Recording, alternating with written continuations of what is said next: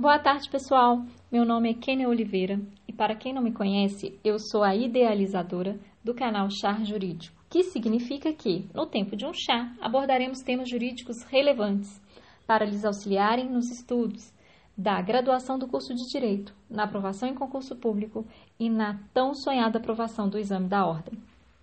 Pode vir comigo que o seu sucesso é garantido.